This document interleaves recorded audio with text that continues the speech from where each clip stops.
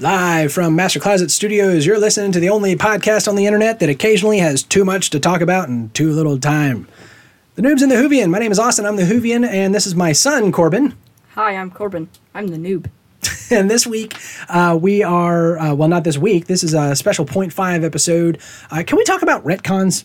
We were in the middle of our Harry Potter episode, and Corbin really wanted to talk about Harry Potter and the Cursed Child and how there was some, in his mind, egregious retconning going on. This is going to be a massive spoiler episode, just so you know. Yes, so yeah, that's the thing. So preface the episode by saying this is going to spoil Harry Potter, what is it? Harry Potter and the Cursed Child? Or is it just called the Cursed Child? And I would like to talk a little bit about the theory I said I had in the last episode. Not my personal theory. Which pertains to, what is it going to spoil? Why everyone, the last book. Okay, of all of Harry Potter. Okay, so if you are not up to date on Harry Potter, delete this episode. Don't watch Burn it with fire. Yeah. So spoiler alert, Harry Potter, just all of it. Okay, we're going to assume if you're listening to this episode that that you are familiar with all of the stuff happening there. Or you don't care. Now, all that to say, I have not read The Cursed Child or seen the play. I've only read the first book, so. Yeah. Oh, there's more than one? Books? The Cursed Child? Oh, no. Oh, you're saying I've only read the first book. Book. Yeah. So I've seen all of the movies, and I read the first book, and I was like, okay, I'm done. So the kiddos have worked their way through the rest. Corbin has done The Cursed Child. I have not, so I'm going to speak in ignorance here, but Corbin wanted to rant and rave about retconning, so go for it. So I would say The Cursed Child is going to be very brutal, but I would say The Cursed Child is probably the worst thing to happen to Harry Potter, but if you're not up to date with JK's Twitter feed right now, then you know what I'm talking about. But The Cursed Child completely retcons everything we learned about time turners in this movie and later movies. I believe it's in the 5th book and movie, I guess. We learned that during the battle at the Ministry of Magic, all of the time turners got destroyed. And the reason for that is because Rowling thought they were just way too powerful, they could solve any problem, so every single one was destroyed. Now comes the Cursed Child, and the entire point of this book was time travel. There was more time travel in this play than there was in here, which is, I guess, not hard to do. Not hard to do at all, yeah. I mean, it just comes out of nowhere, and the whole thing is about time travel. So, basically, I'll give you a synopsis if you haven't read the book, but a new time turner is found that breaks our aforementioned, time limit that you can go back. So you can go back as far as you want. They go back 30 years to the day that Harry Potter's parents died. What was the limit, and when was that established? I believe it was established in the 3rd book. It was something like a month or a Last week. night you said it was a year. It was not I don't think it was quite a year. It was not a very long time. It was probably like a month or something like that. But in the book, there's a super powerful one that can break that law and can actually send you forward in time as well, which we didn't discuss. What? But time turners can't do that. So the main plot of the book is Harry Potter's son goes back in time for some reason. I think it's to stop Harry Potter's parents from dying or something like that. Oh, wow. He's having issues with his dad. It's just a lot of weirdness. I did not like the book, but the point is, time travel becomes so relevant all of a sudden. She completely retconned the destruction of all the time turners and just simply said, this is a more powerful one, so it can do whatever I want it to do. So was it not at the Ministry of Magic? And it was Hermione's. She got it somewhere. The one that she used in the 3rd movie? No, it wasn't that one. She got a hold I of it. don't remember where she got it from. But she had one, kept it behind everyone's back, and then, Harry Potter's son steals it, which I believe his name was actually Severus Potter. because Okay. or Albus Severus Potter, I believe it was. Yeah. So Albus gets it, and he goes back in time to supposedly stop Voldemort's daughter. I hate this so much. Voldemort had a daughter with Bellatrix sometime during the point of the movies, which is so strange to think about. So she just also, while we're retconning the destruction of the Time Turners Said, and the rules of the Time Voldemort Turners. has a Oh, by the way, hair now. Voldemort also had a baby with Bellatrix during the Disturbing. original series Yeah. Like, before Sometime- Harry's parents died. sometime probably during the 5th or 6th book is when that happened. That's when the baby's born. Yeah. Okay. All right. So All right. So that just kind of happened on the side. this is less about the Time Turners, honestly, this episode, and more about how she completely retconned it all. Okay. So yeah, can we talk about retcons? Yes. I Currently rolling is the epitome of changing the series far too much after she's done with the books. That Okay. is what she is known for at the current moment. yeah, which yeah, is she's kind of sad. coming under fire on Twitter right now. So first of all, let's back up and say what is retconning? Do you know what that word, what that I mean- abbreviation means? Not the abbreviation. It's retroactive continuity. Ah. Yeah. So Makes it's sense. you're retconning. So retroactive. In other words, you're going back. So okay. So there is good retconning, and, there's bad retconning. rolling retconning. Yeah, well, so I'll give you a classic example of, because I have to, Star Trek retconning. Okay, so you have Star Trek, the original series, and Klingons are basically Mongolian looking guys, right? They look human. Right? Kind of racist, but Yeah, it is kinda. the truth. Hey, we're gonna have some bad guys. Let's make them look brown. All right, CBS, let's do this. It says the people with a black woman and chair on yeah, the and by the way, let's not use black actors. Let's literally make white people have darker skin. That's literally what they did. They used makeup on. Okay, anyways, kind of racist, but a little bit. So then all of a sudden you have the movies come out, and the Klingons show up with the Klingons that we know, the Klingons that we think of, the bumpy forehead Klingons, right, and the crazy teeth and the long hair and all that kind of stuff. That shows up in the movies, and then that sets the standard for Star Trek: The Next Generation. That is Klingons, right? Yeah. TNG, you DS9. even have a Klingon on the ship. Oh yeah. And so TNG, DS9, and Voyager, you have bumpy-headed Klingons that are the warrior race that dress the way Klingons dress, right? So then you have the first prequel, Star Trek prequel series called Enterprise. And this takes place, 100 years before the original series, I think. This is when mankind is first striking out into the galaxy. The Federation of Planets is not even a thing. So they decide, we're going to fix this. We're going to explain why there were smooth-headed Klingons and then later there were bumpy-headed Klingons. We're going to explain this, so we're going to retcon it. So they have an episode, spoiler alert, for a 25-year-old TV show. There's an episode where they meet up with some Klingons, and it's revealed that they have this. There was genetic experimentation that was done, and it basically made them More super humanoid. super Klingons, not superhuman, but like super Klingons. Yeah. And part of the result of that is that if I remember correctly, it's literally like the bone density in their skull changes, and they lose the ridges. Like what?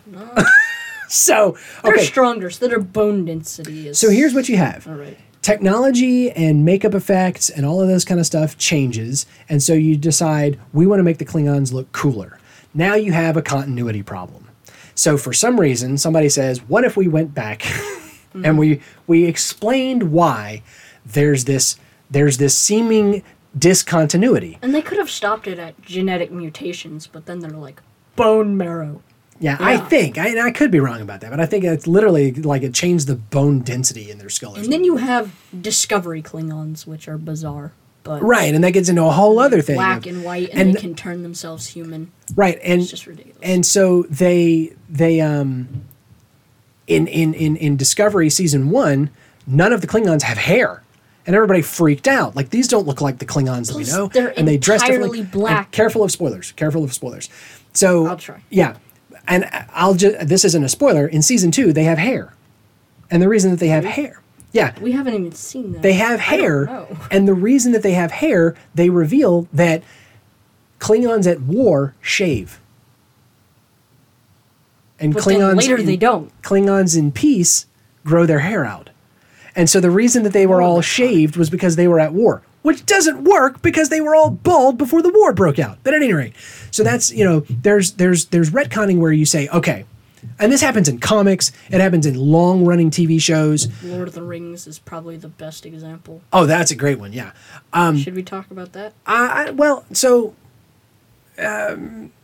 Maybe in a second. But you have retconning where you say, you know what? Because we have done so much in this world, we missed something. We messed something up, and now we have to explain why there seems to be discontinuity. Mm-hmm. So you retcon, you go back and you give an explanation. Now, some people are good at it and some people are not. Then Honestly, you have... in J.K. Rowling's case, she didn't even do it to explain that's where I was going. She wanted it for the story. There's retconning to go back and explain a seeming discontinuity. Then there is retconning of, I want to do it this way now. Yeah. The biggest culprit of which is actually not J.K. Rowling, but Lord of the Rings. George Lucas. Yeah. No, definitely. No, the Lord of the Rings one that you're talking about. So what Corbin's talking about is that there are discontinuities between The Hobbit and The Lord of the Rings with some of the stuff with Gollum and the nature of the ring. And there were two versions of The Hobbit where one of them treats the riddles in the dark scene one way, and then he later went back and rewrote that so that it made more like the current ring. Right. So that the importance of the ring made more sense, because he decided, after having written The Hobbit and being asked to write a sequel, he was like, well, what do I want to base it off of? How about that ring? And then as the ring became kind of a character and this massive power, all of a sudden it didn't make sense for it to be this silly little magic ring. So he changed up the way that it was presented in that scene. And the true retcon comes in when he says, right, actually, it was taking hold of Bilbo, and Bilbo claimed it and wanted to prove that ownership by saying, well, actually, he was going to give it to me. Right. And so that was the original version of the story that Bilbo wrote. Right. And the way you're talking about it is the brilliance of it. It's the fact that The Lord of the Rings is supposed to be a found narrative. Mm-hmm. It's supposed to be, hey, Tolkien found this book written by a hobbit named Bilbo Baggins, and you can see and it followed up by Frodo Baggins. Exactly. Because in the prologue, he talks as himself. Meanwhile, Tolkien does, yeah. Throughout the Lord of the Rings, right, it's from the perspective of the different characters in there. And The Hobbit was definitely found literature. Yes. Lord of the Rings didn't hold on to that conceit as tightly, but it still took it to where you get hints that the quote, the Red Book, which is the Lord of the Rings, was started by Bilbo when he wrote The Hobbit, and then it was continued by Frodo, aka There and Back Again. Yes, and then Frodo writes the rest of the story as he remembers it, but then also there's story that happens after Frodo leaves. Well, that's because the book was handed down to Samwise, and he continued writing. And then there's these hints that, well, Samwise was a little bit suspicious, or maybe it was Pippin or Merry one, was a little bit suspicious that the story that Bilbo told didn't always make sense. And then Frodo reveals, well, no, here's the real story, because I got the real information, and it's because the ring was already taking hold of Bilbo and blah blah blah. It's brilliant. It's a brilliant way of solving. One of the best retcons, actually. Yeah, and okay. So here's what it is. A good retcon to me, it gives an in-universe explanation to a real-world whoops, or a real-world oversight in the sense of, hey, we're going to make the Klingons look cool now. You know, like that wasn't a whoops. They just decided to do it. Yeah. You know, Discovery Season 2 is in the process of trying to retcon why the technology looks so crazy advanced on Discovery. Meanwhile, even though it's in the past. Yeah, even though it predates what we have seen with the original series, where it's all like plastic buttons and tape recorders. Yeah. So, but Rowling is doing what Rowling is doing the kind of retconning where retcon becomes like a 4-letter word, where it's like a bad word. I'm okay with good retconning, but hers is kind of like, what? Like, she's leaning into weird areas, because what she's trying to do is say that all along she was supporting, like, different ethnicities or the LGBTQ plus... ethnicities? Ethnicities. Yeah. And, like, the LGBTQ plus community, all of that. Right. When that wasn't really her intent all along. Yeah. And she's just not doing it very amazingly. Yeah. And to get back to the original point of The Cursed Child, she decided she wanted to do a time travel story, but realized that she had already made it so she couldn't. So she was like, I'll just write around it. I'll just say there was another one that escaped the destruction of all the time turners. Oh, and it's a super time turner. Extra powerful. Yeah. I told Corbin, I said, I don't know which is worse, when you set up a rule, when a story sets up a rule just to break it. You know, it's like, excuse me, when we joke around about anytime somebody says something is impossible, it means the doctor's about to do it, or he just did.